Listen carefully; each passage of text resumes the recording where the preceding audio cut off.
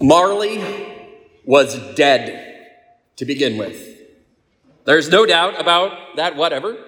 The register of his burial was signed by the clergyman, the clerk, the undertaker, and the chief mourner. Scrooge signed it, and Scrooge's name was good upon change for anything he chose to put his hand to. Old Marley was dead as a doornail.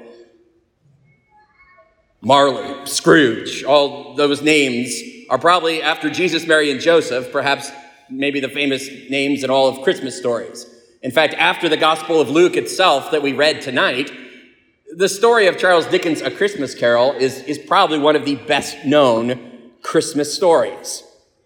And I have to say that every year, somewhere I go to see this show.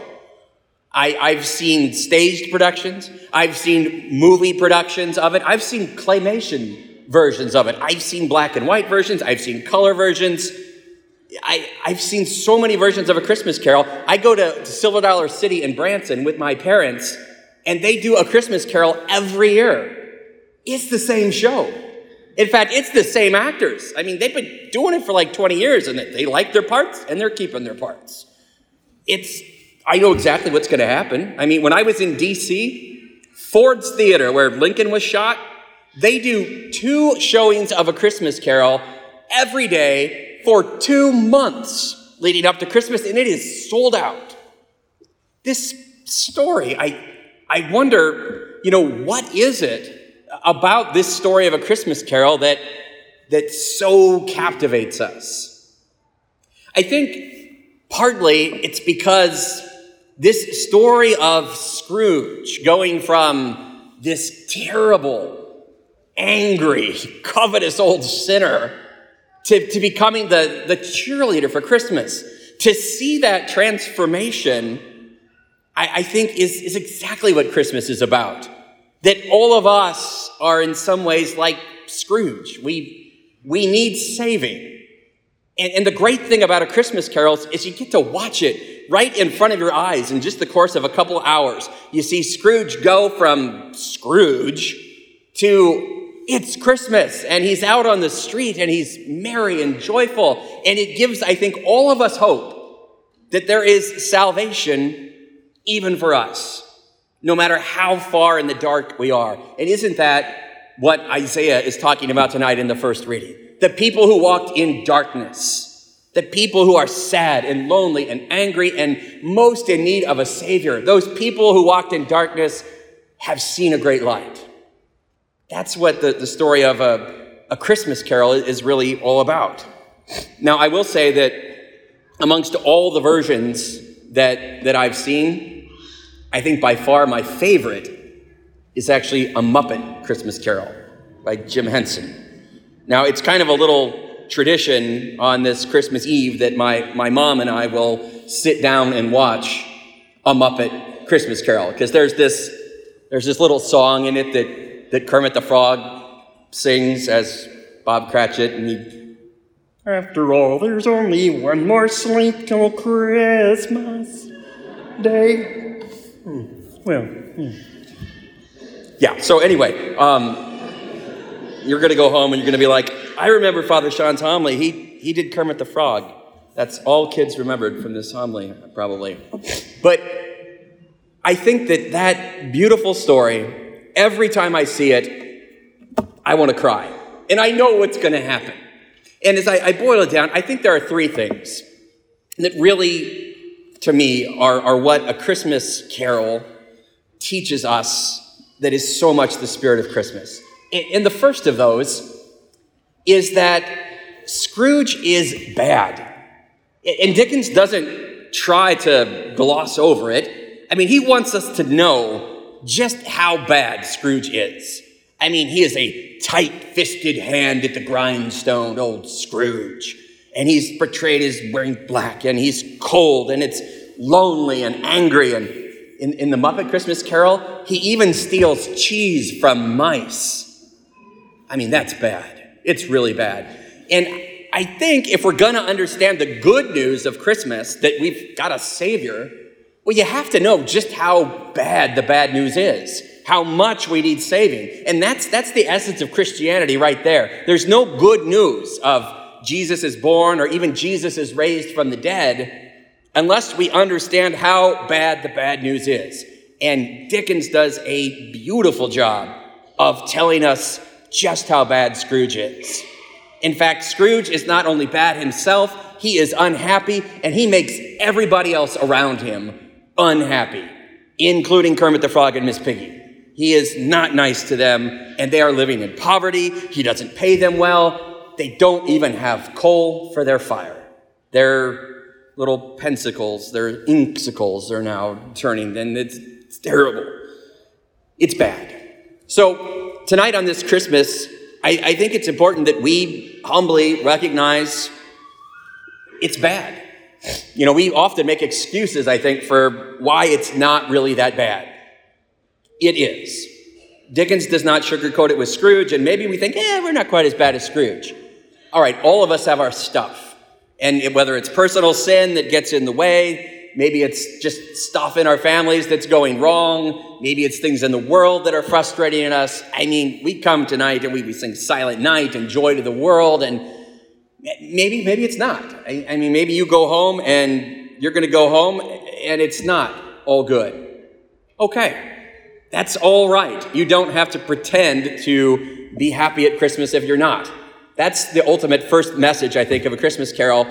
Scrooge was not happy, and he didn't pretend to be happy. He didn't pretend to like Christmas. He famously said when his nephew comes by, I think everyone that goes about with Merry Christmas on their lips should be cooked in their own pudding and boiled with a stake of holly through their heart. Okay, that's bad. He's not pretending. He doesn't have to pretend like it's okay. It's bad. He knows it. So tonight, if it's bad right now in your life, fine. Tell God that. Because if the bad news isn't bad, the good news isn't good. So Scrooge is bad.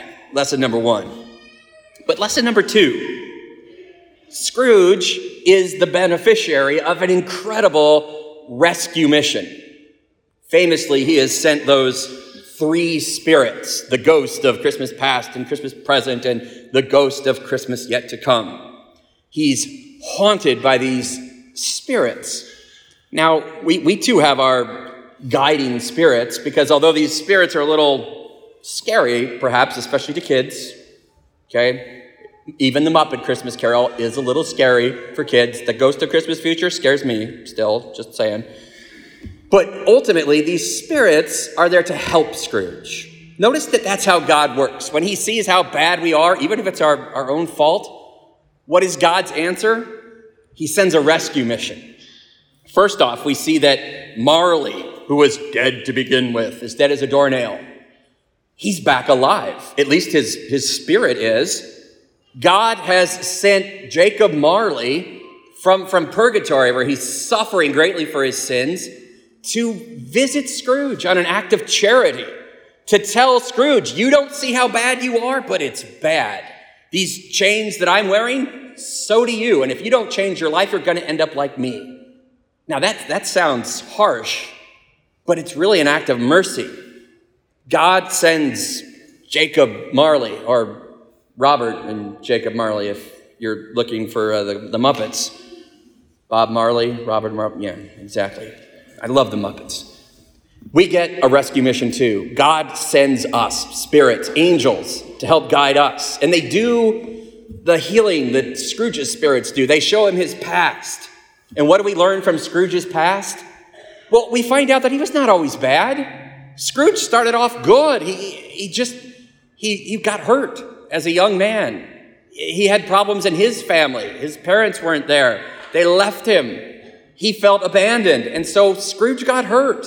And all of a sudden, we almost start to feel sad for Scrooge because he got hurt, and as so often the case, hurt people. And so Scrooge took all this hurt and just turned in on himself and began to just transmit this hurt to everyone around him. So we're meant to go to the past and say, where's the hurt? Where am I maybe still hurt by my past? Allow God in to heal that. Then the ghost of Christmas present shows Scrooge, this hurt that you're carrying around, you're dumping it on everybody. And don't we know that we do that? And we see it in our families, where we're not healed and we still need saving. We dump that on everybody around us, and we perpetuate this cycle of hurt. We need a Savior for that. And finally, in the scariness, we get the ghost of Christmas Future, who tries to help Scrooge by showing him very blatantly, this is where your life is headed, and shows him his lonely tombstone where he is not visited by anybody. In fact, everybody is rejoicing that he is dead.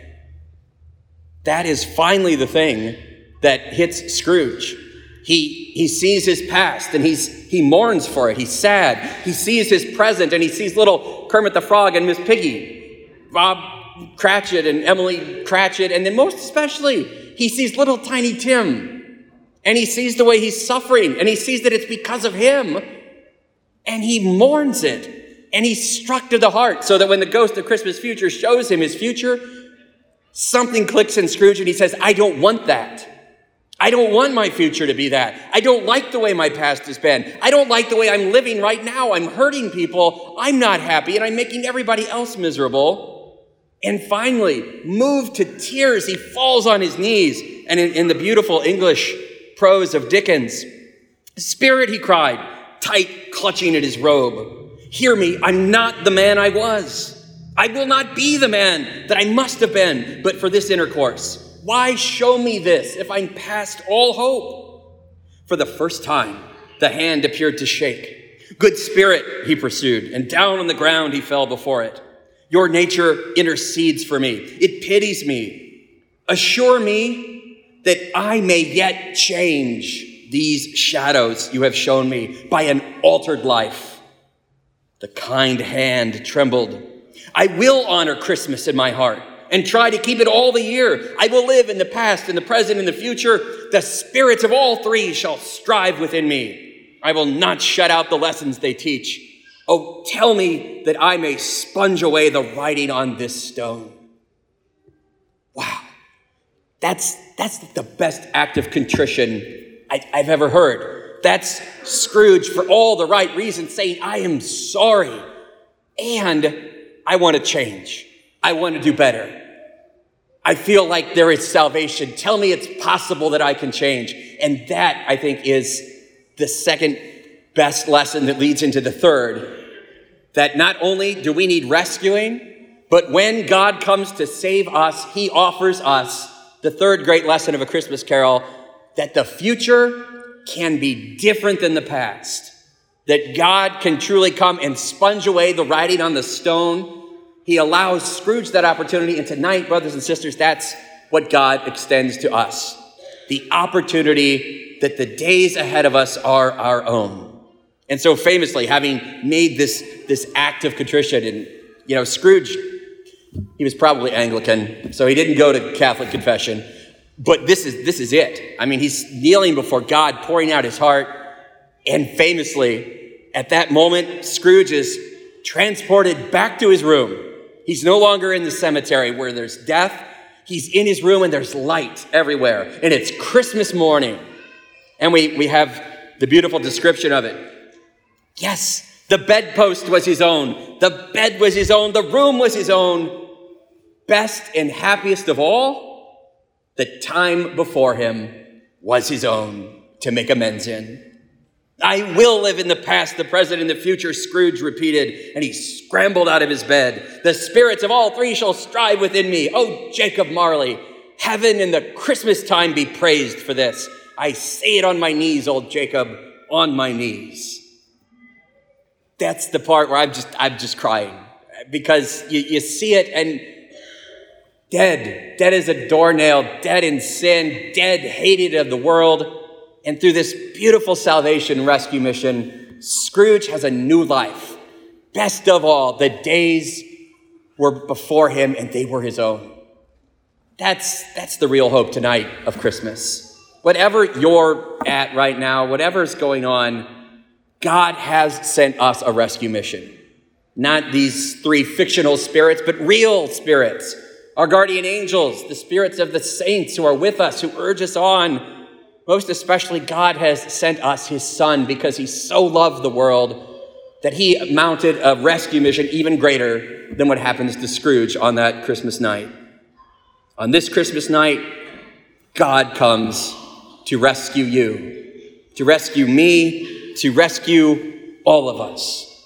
And because the bad news is really so bad, that's really, really good news.